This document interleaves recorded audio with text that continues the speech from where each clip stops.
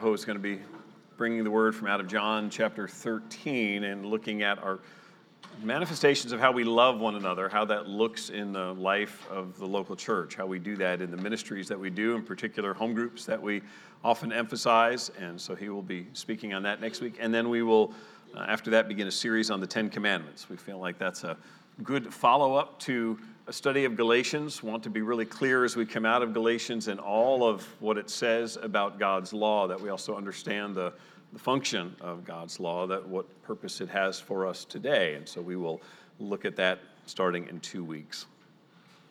When was the last time you wanted to quit something? First service, there was like chuckles immediately. I think people who were like could think of stuff from just moments ago, right? Last time that you were weary of something that you had to do, job, class at school, some ministry responsibility, some family responsibility, something that you are doing that you felt weary of and exhausted of and wanted to quit. The churches that Paul wrote to in this letter of Galatians, the churches in that region of Galatia, were weary. I think we understand why as we look at their context. These are young believers. They are new to faith in Christ. They have come to faith largely from the preaching of Paul as he traveled through and proclaimed the gospel of Jesus Christ. And so they are young in the faith. There is much to learn. There is much doctrine to grasp. There's much ahead of them. These young believers are also in the process of establishing small local churches in a pretty hostile environment. We live in a country where we enjoy great freedom, but we see the pressure coming from outside forces that would challenge at evangelical Christianity and the beliefs of the Word of God. And certainly they were in the midst of that. They were immersed in an environment where most Gentiles believed in paganism and idolatry and had no place for a religion that claimed the exclusivity of believing in one God and only coming to Him through faith in His Son, Jesus Christ. And so they were persecuted for that. They were opposed, as we've seen already, from Jews who argued that what Paul preached was inadequate, that it didn't actually save anyone. We know from the book of Galatians, as well as the narrative in the book of Acts that tell us about Paul and Barnabas' travels there, that they went through, and as they preached, they were chased from one town to another. That persecution began with the preaching of the gospel. There was immediate opposition that would force Paul to leave one town and go on to the other. And so we know that that was just a foretaste of what these young believers expected and experienced as they began planting local churches there. As they gathered, Acts 14 says that Paul and Barnabas not only came through and proclaimed the gospel on their way back through that region, they appointed elders in these churches to help them to get started, to help ground them, and then Paul and Barnabas traveled on, and we know that as soon as they left, false teaching came in. There were opponents of Paul who followed right on his heels and began to preach, and with subtlety and deception, these Jewish teachers came in and they said, listen, Paul's gospel was incomplete. What Paul was teaching you, pointing you toward the Jewish Messiah, is all well and good, but if you're going to worship the Jewish Messiah, you're going to have to do so our way. You're going to have to come through Judaism and all of the rites and rituals that we interpret from out of the Old Testament law, namely circumcision was the great point of emphasis, but they are pushing law-keeping now as the means of which one pleases God. And so they come in and essentially say to these Galatians that this gospel that you have heard, that you are trusting in, is not enough. And so you're a young believer, new church, new faith, and now you are being told that this hope that you have put in Christ, this forgiveness that you have been told of, is now somehow inadequate. You're going to have to perform in some way. And so these false teachers have essentially given the narrative, Paul oversold you. If you really want to know the God of the Jewish people, then you're going to have to go through all the rites of initiation and follow all the things that we say you should do. And so in light of all that, I think it's not hard to understand that they are weary, that they have been through a great deal in just the early stages of the church. And presumably there's conflict as well. There's conflict in the normal everyday of local churches, and certainly there's conflict in a setting where you've got some believers who no doubt will side with these new teachers who are coming in, and some who are saying, no, we hold to what Paul has preached, and you can imagine some of what's going on. And then you've got brand new elders who are just learning the fundamentals of the faith, who have been thrust into the middle of a theological controversy over, of all things, justification by faith. I mean, the cardinal issue of the Christian church, and they now are in the middle of this debate over how is one made right with God. We can presume that they were weary. On top of all that, the external circumstances that are going on is what we've been reading about in Galatians 5 and 6, and that is the constant conflict that you and I as believers today experience as they did, that goes on in our own hearts.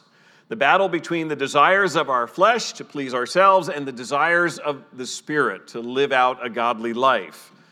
While we are here on earth, all believers in Jesus Christ are engaged in this unending conflict, this tension between what God's Word calls us to and what our flesh desires. Jeremy alluded to it so well in the call to worship this morning when he read to you from Matthew 11, and just that our own sin is wearisome, the temptation that comes with our sin, the struggle with our own sin. There's times that it just feels exhausting. And so they're dealing with all of this, and it's not hard to believe that they are dealing with weariness. And Paul speaks to that. If you look in Galatians chapter 6, we're at the end of the book of Galatians. We're going to cover from verse 6 all the way down through the end of the book. But I just want you to key in for a moment with me on verses 9 and 10, because I think this is sort of the center of this section. This is kind of the heartbeat around which the rest revolves. Galatians 6, verse 9. And let us not grow weary of doing good, for in due season we will reap if we do not give up. So then, as we have opportunity, let us do good to everyone, and especially to those who are of the household of faith.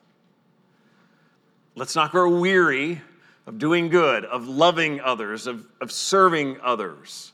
Let's continue to persist in doing good for others and not quit. There's a sense in which all of the book of Galatians, for all that it says about the law, and the Jewish teachers are the ones who have brought this in and have said the Old Testament law, you got to observe it, you got to follow all of the dictates of it. So there's been so much emphasis on the law in Galatians. There's a sense in which Paul has tried really hard to boil the law down and say, Jesus Christ came and he fulfilled the law, and what he has now said is the requirement on you and I is love God with your whole being and love your neighbor as yourself. That's that law of Christ portion that we saw last week in chapter 6, verse 2. Bear one another's burdens and so fulfill the law of Christ. He has tried very hard to say, stop getting caught up in the rituals, the circumcision, any of that stuff. Know this. What Christ has said is your requirement under the law is to love others. It is to love others as you love yourself. That is the fulfillment of the law. Essentially, you can get the doctrine right, and the doctrine's important. You need to understand justification by faith. He does not minimize that. In fact, we've seen a lot of it in Galatians where he has been teaching justification by faith. It is by grace alone that we are saved, by faith alone in Christ and by God's grace. And so he has emphasized the doctrine because there's no hope, there's no salvation apart from faith in Christ. And you can understand that. You can understand the reality of spiritual warfare that he's been dealing with in chapters 5 and 6, the flesh and the spirit and contention. You can know a lot of truth. But the young believers in Galatia, there's one thing that he really wants them to grasp at the end, and that is the distinctive, the thing that will set you apart, the thing that will be the magnet that will draw people, is you live out Christ and love others. You must persist in serving others. You can have all knowledge, just like Paul says in 1 Corinthians 13, I can know all of these things, and if I have not love, then it's like I am just a noise. I'm just making noise, like a clanging cymbal. He describes it there. And he's saying it here because Paul understood just how hard it is to persist in loving other people. Paul has ministered and has served, but also knows just how hard it is to keep loving other people. It's a pastoral joke, and it is purely a joke. that pastors will say when they say, I love ministry, it's just the people that are the problem, It's a joke, but we all know that experience. I love my job if it wasn't for the people, I love doing what I love to do if it wasn't for the people that I had to interact with. Paul knows well that this call to them to persist is not merely persist in sound doctrine, persist in establishing the local church, persist in doing the activities of the church. This is, do not grow weary in doing good. As you have opportunity, let us do good to everyone, and especially those who are in the household of faith. Don't quit loving other people and serving other people. Now, that's not all Paul wrote. And so what I want to do as we look at the rest of this section is, I think that's the heart of it, to not abandon your love for the gospel and for the people that God has put in your life. But I think he gives some incentives around this. It's not merely the command to keep loving and don't quit, but I think he gives us some things to reflect on that give us motivation for that give us incentive for that. So I'm going to read the whole section, and then we'll go back and look at a few portions of it. Galatians 6, verse 6 says, "Let the one who is taught the word share all good things with the one who teaches. Do not be deceived. God is not mocked. For whatever one sows, that will he also reap. For the one who sows to his own flesh will from the flesh reap corruption, but the one who sows to the Spirit will from the Spirit reap eternal life. And let us not grow weary of doing good, for in due season we will reap if we do not give up. So then, as we have opportunity, let us do good to everyone, and especially to those who are of the household of faith. See with what large letters I am writing to you with my own hand. It is those who want to make a good showing in the flesh, who would force you to be circumcised, and only in order that they may not be persecuted for the cross of Christ. For even those who are circumcised do not themselves keep the law, but they desire to have you circumcised, that they may boast in your flesh. But far be it from me to boast except in the cross of our Lord Jesus Christ, by which the world has been crucified to me, and I to the world. For neither circumcision counts for anything, nor uncircumcision, but a new creation. And as for all who walk by this rule, peace and mercy be upon them, and upon the Israel of God. From now on, let no one cause me trouble, for I bear on my body the marks of Jesus. The grace of our Lord Jesus Christ be with your spirit, brothers. Amen." This whole section is last teaching, benediction, parting words, sort of, from Paul. So it's not necessarily one neat unit. There are obviously some closing thoughts that stand alone. There is at least one significant interpretive challenge in this passage that I am going to bypass this morning, and it is in verse 16. There's a couple of things in verse 16, but is that phrase, Israel of God, that commentators will differ on exactly what that means, and the whole structure of the verse is kind of challenging, and as to who Paul is making these statements. I'll give that as some Wednesday night we'll take when Bob takes a break in the teaching of the class. We'll talk about verse 16 a little bit. So if you really want to pursue that, we can follow that up some more. But I do think that there is this coherent theme throughout this closing section that is built around verses 9 and 10, and his plea to them that in the midst of all you have been through, and in the midst of all that continues to go on, you must persist in loving others.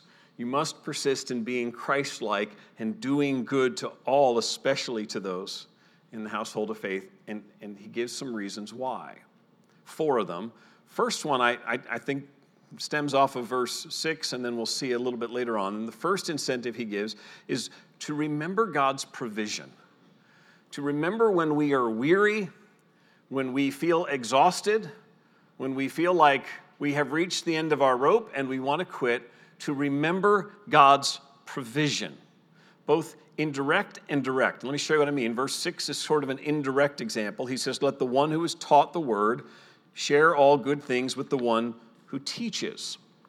This principle goes back to the Old Testament and the priesthood, where when people brought their sacrifices, a portion of it was shared to supply for the priests. That's how they received their blessing, and their sustenance was from the offerings of the worshipers. On to the New Testament preacher. It is your offerings that come and sustain me, frankly, that God uses. That's the channel by which God has declared that he provides for people. One of the ways he does so is indirectly, if you will, in that he blesses us with all that we have, and then he calls us to be stewards and to use that for the benefit of others, to help others who are serving, engaged in ministry in whatever way, to help those who are in need. And so in the case of verse 6, he's saying to the Galatian believers, you are God's means of providing for those who are dedicated to the teaching of God's truth. You are to supply for them. This principle is several places in the New Testament. 1 Timothy 5:17, those who labor in preaching and teaching are to be provided for by the flock. 1 Corinthians 9:14, the Lord commanded that those who proclaim the gospel should get their living by the gospel. God provides for us. We thank God for our work and our income, our food, our drink, all of the blessings that we have, and he does so in stewardship that we would then have those things entrusted to us to use for the benefit of others, to serve others and to help them as well. But Paul also speaks to God's direct provision in this passage in his benediction. In verse 16, he speaks of peace and mercy being upon those who walk by this rule. Verse 18, the grace of our Lord Jesus Christ be with your spirit, brothers. These kinds of phrases are the ones that we sort of take for granted sometimes, like we do in the introduction, grace to you, grace and peace to you, and we sort of skip over those. But this is God's word.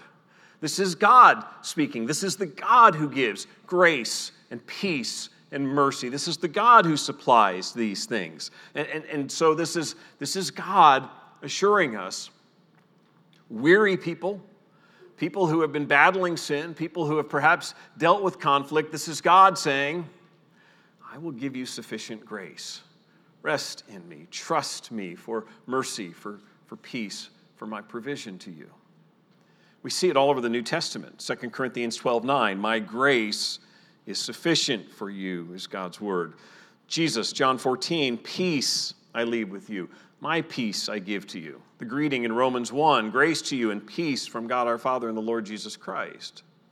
This is not just wishful sentiment, nice, sort of carefree greeting. This is God saying to his people, I long to give you of my grace. I long to pour peace into your life. I am able to do that. I am able to provide these things sufficiently. Hold fast to this truth. When you are weary, when you are feeling like you need to quit, it's in those moments that we need to go back to God's word and say what is true here, and that is God supplies sufficient grace. I need to rest in him. Before I do anything at this moment, I need to at least know the truths of Scripture, of his provision. It's what he says in Philippians 4 when he says to not be anxious for anything, but in everything, with prayer and supplication, make your requests known to God with thanksgiving, and what? The peace of God will guard your heart. The peace of God that surpasses all understanding will guard your heart. He keeps assuring us, I will provide for you. Rest in me. Trust me. I have what you need.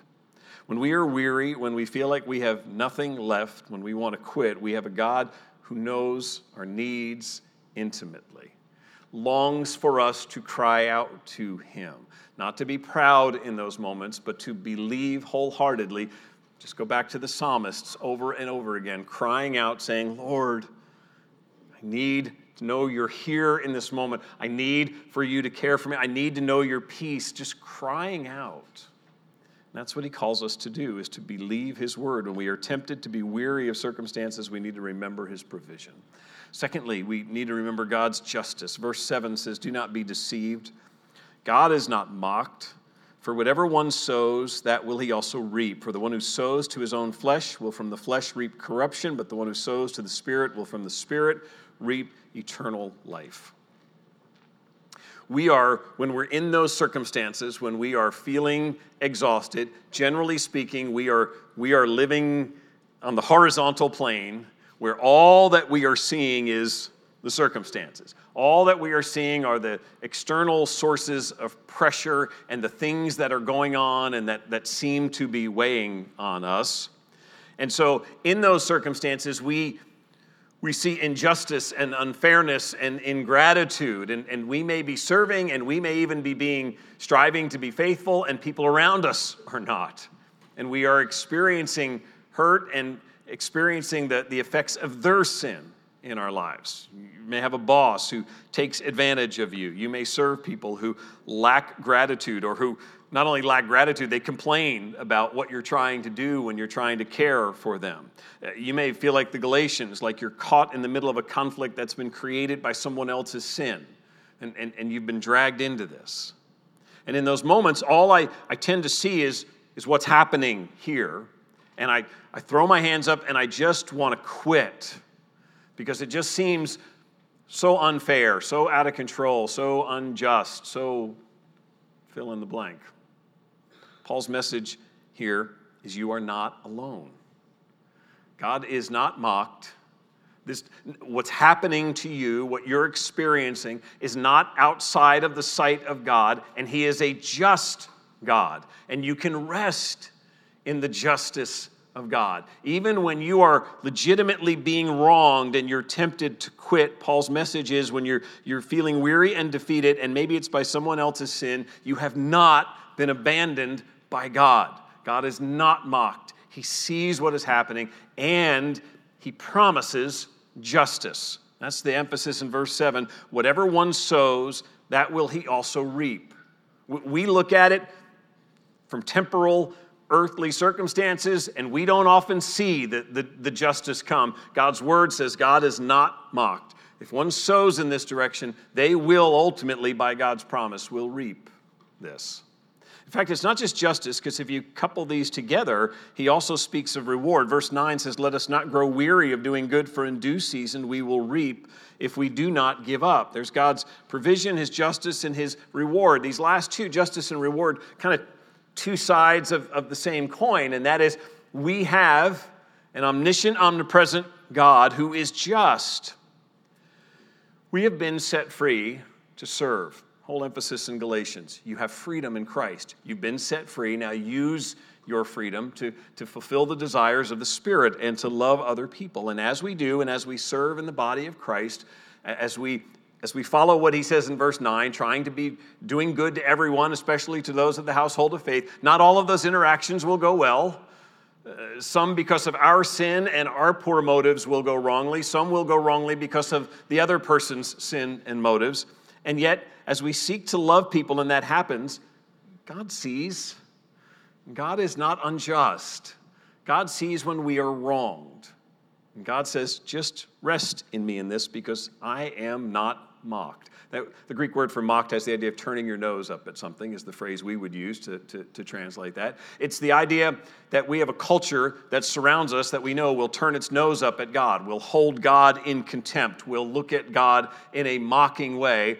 And God says, they may do that, but in the end, I am not mocked, because I am the purveyor of justice. And what I do will be just. I will judge according to my will and my word correctly, and I will reward as well, because what is planted in the soil will spring forth and be harvested. That should be a tremendous encouragement to you and I in the middle of difficult circumstances, to stay faithful. We may be on the receiving end of someone else's sin, and it may not feel like there is any earthly gain in this moment or appreciation of any kind, and yet the message here is persist. Keep in step with God's Spirit, fulfill the law of Christ, love others, and trust that God is just and that He will reward. So even when we face mistreatment as we're serving and not getting the appreciation we'd like, ultimately what we are doing is we are living for an audience of one. We are living before the presence of God. And it is His approval, His reward, His justice that ultimately must drive us, because He's the one we ultimately answer to. Verse 8, by the way, is as much of a warning as you will find anywhere in the New Testament. It is as much warning as it is exhortation and encouragement. If you look at verse 8 again, it says, "For the one who sows to his own flesh will from the flesh reap corruption." The word could be decay. It's pointing to death. "But the one who sows to the Spirit will from the Spirit reap eternal life." Verse 8 is a profound warning that is talking about the pattern of a person's life. If your life is driven by the pursuit of the flesh, if your life is driven by pleasing self, doing what I want to do, what feels good to me, and satisfying myself, and the things of God and the things of His Spirit are put off to the side and are not important, then verse 8 is a profound warning. It is a warning that you are moving toward destruction. If the things of the flesh are what draws you and the things of the Spirit of God don't, then it is a profound warning. One writer put it this way, Timothy George says, "The dark side of reality is the certainty of God's judgment, the harvest of destruction and death, the inescapable and eternal outcome of sowing to the flesh." You can go back to the works of the flesh, the deeds of the flesh earlier in chapter 5, and the fruit of the Spirit. And so if what characterizes your life is fits of anger, envy, drunkenness, strife, impurity, whatever the things were, if that's what's characterizing you, and the fruit of the Spirit is absent, the love and joy and peace and patience, the sacrifice for others, then verse 8 is meant to warn you and say, don't go calling yourself Christian and saying everything's just fine if you are sowing to the flesh continuously, because that is sowing to destruction. It is a warning for us to keep in step with God's Spirit, because God is just. As He sees the sin and the wrong and punishes it, so also He sees the service and the sacrifice and the love, and He promises to reward it, because what is sown is reaped. For believers, knowing that God is the one who assures that what is sown is reaped should give us great confidence. You plant things, right? You watch them grow. I've got little cherry tomatoes and they're out front, and I check those cherry tomatoes every day. I don't water them every day. My wife will remind me of that. She's faithful in watering them. So I'm the guy who just picks the fruit, right? But I look for those little cherry tomatoes, and I love those little cherry tomatoes. They take a long time. I mean, it feels like months, when we're finally starting to get them. What Paul says here is that planting, sowing, reaping thing isn't going to just happen like this, Galatians. It's not all going to just be fixed. It's not always going to seem immediately just. It's not going to work out the way you want it every time, but you must trust the God that you believe in, who is just, because He is the one who will not be mocked. And He assures that what is sown is also reaped. We need to not lose sight of the certainty that we rest in a God who has promised eternal rest and reward for His people. And that eternal rest and reward will make the moments of weariness and exhaustion in this life seem fleeting in comparison to being with Him and resting in Him for eternity. Last one, look at verse 11 again. "See with what large letters I am writing to you with my own hand." This is Paul, just kind of a separate note here, moment. This is just Paul saying, this is authority. This is the same thing he started, remember, at the beginning of Galatians. If you remember the very beginning, he says, Paul, an apostle, not from men. I haven't been appointed by some committee. I am an apostle of God through Jesus Christ, and I am speaking to you on the authority God has given me in Christ. So when he says here, "See with what large letters I'm writing," this is just Paul's way of saying, this is me, and I am speaking as God's representative to you. I am speaking as an apostle. Commentators will speculate it has something to do with his eyesight at this point, that he used large letters because of poor eyesight. We don't know that because it doesn't say it in the text. What we do know is this is Paul's way of saying, this is me. I want you to be clear about this, and here's what I'm saying to you. Verse 12.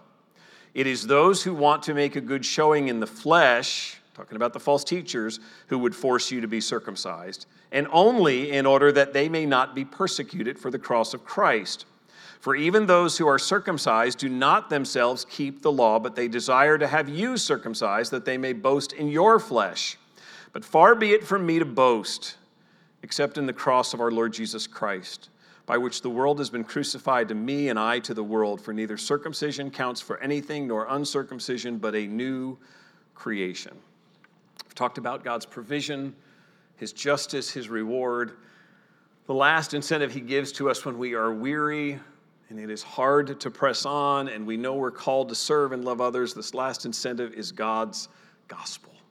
It is the preaching back to ourselves the cross of Jesus Christ and remembering what our Savior has done. In verses 12 and 13, he says, here's the worldly incentives. Here's what the false teachers are striving for.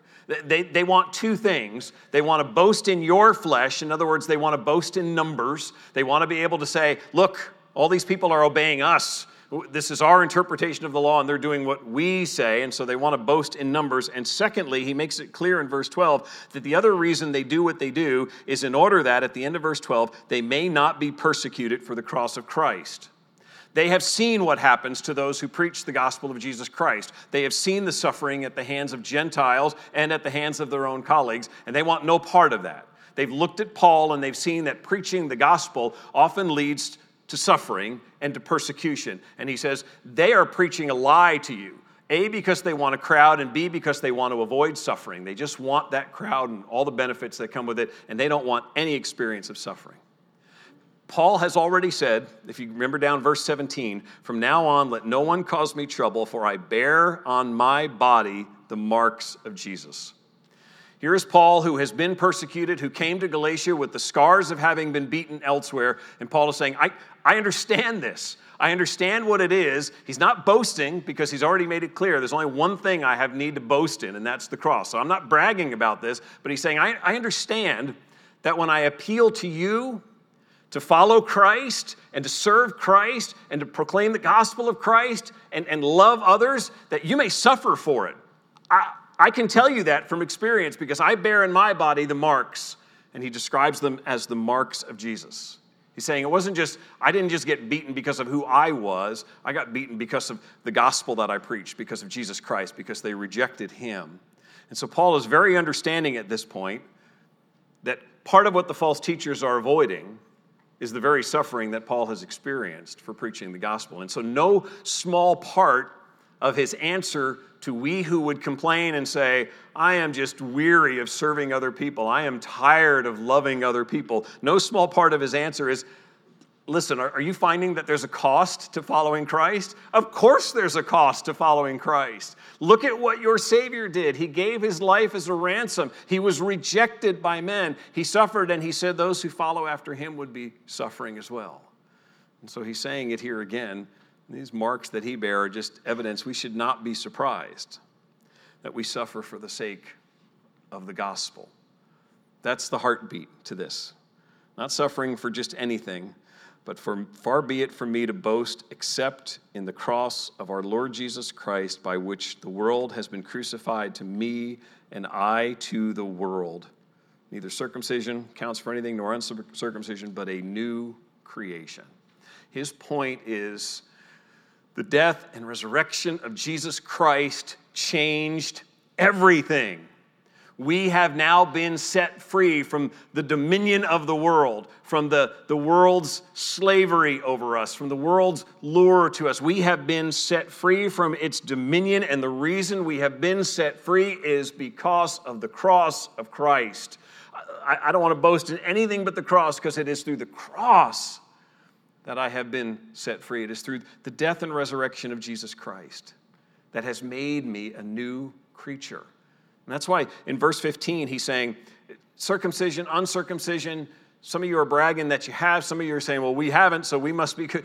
No, that doesn't matter. He says what matters is the new creation, and the new creation is the work of Christ on the cross. It is because of what Jesus did that you and I now are made new creatures in Christ, because of the finished work of our Savior. 1 Corinthians 15:21, Paul wrote, for as by a man came death, speaking of Adam, and the fall into sin, for as by a man came death, by a man has also come the resurrection of the dead. For as in Adam all die, so also in Christ shall all be made alive. The death and resurrection of Christ is the basis for the new creation. And so we who are trusting in Christ hold to the gospel, and that's what we boast in, because that is our hope. That is where our life now rests, in Christ. F.F. Bruce wrote, "The fullness of the new creation belongs to the future, but to those in Christ it is already realized through the Spirit." The best part is still yet to come, and being in eternity in the presence of our Savior Jesus Christ still lies ahead of us. But by the work of the Spirit, He's already mediating Christ's presence to us and in us. We are already experiencing the benefits of being new creatures in Christ, able to reject sin, able to keep in step with God's Spirit. And so Paul's point here is nothing else, no other religious accomplishment counts for anything. That's why he's dismissing circumcision and uncircumcision. If there's one thing that you and I should want people to know about us, it is that we depend on Christ.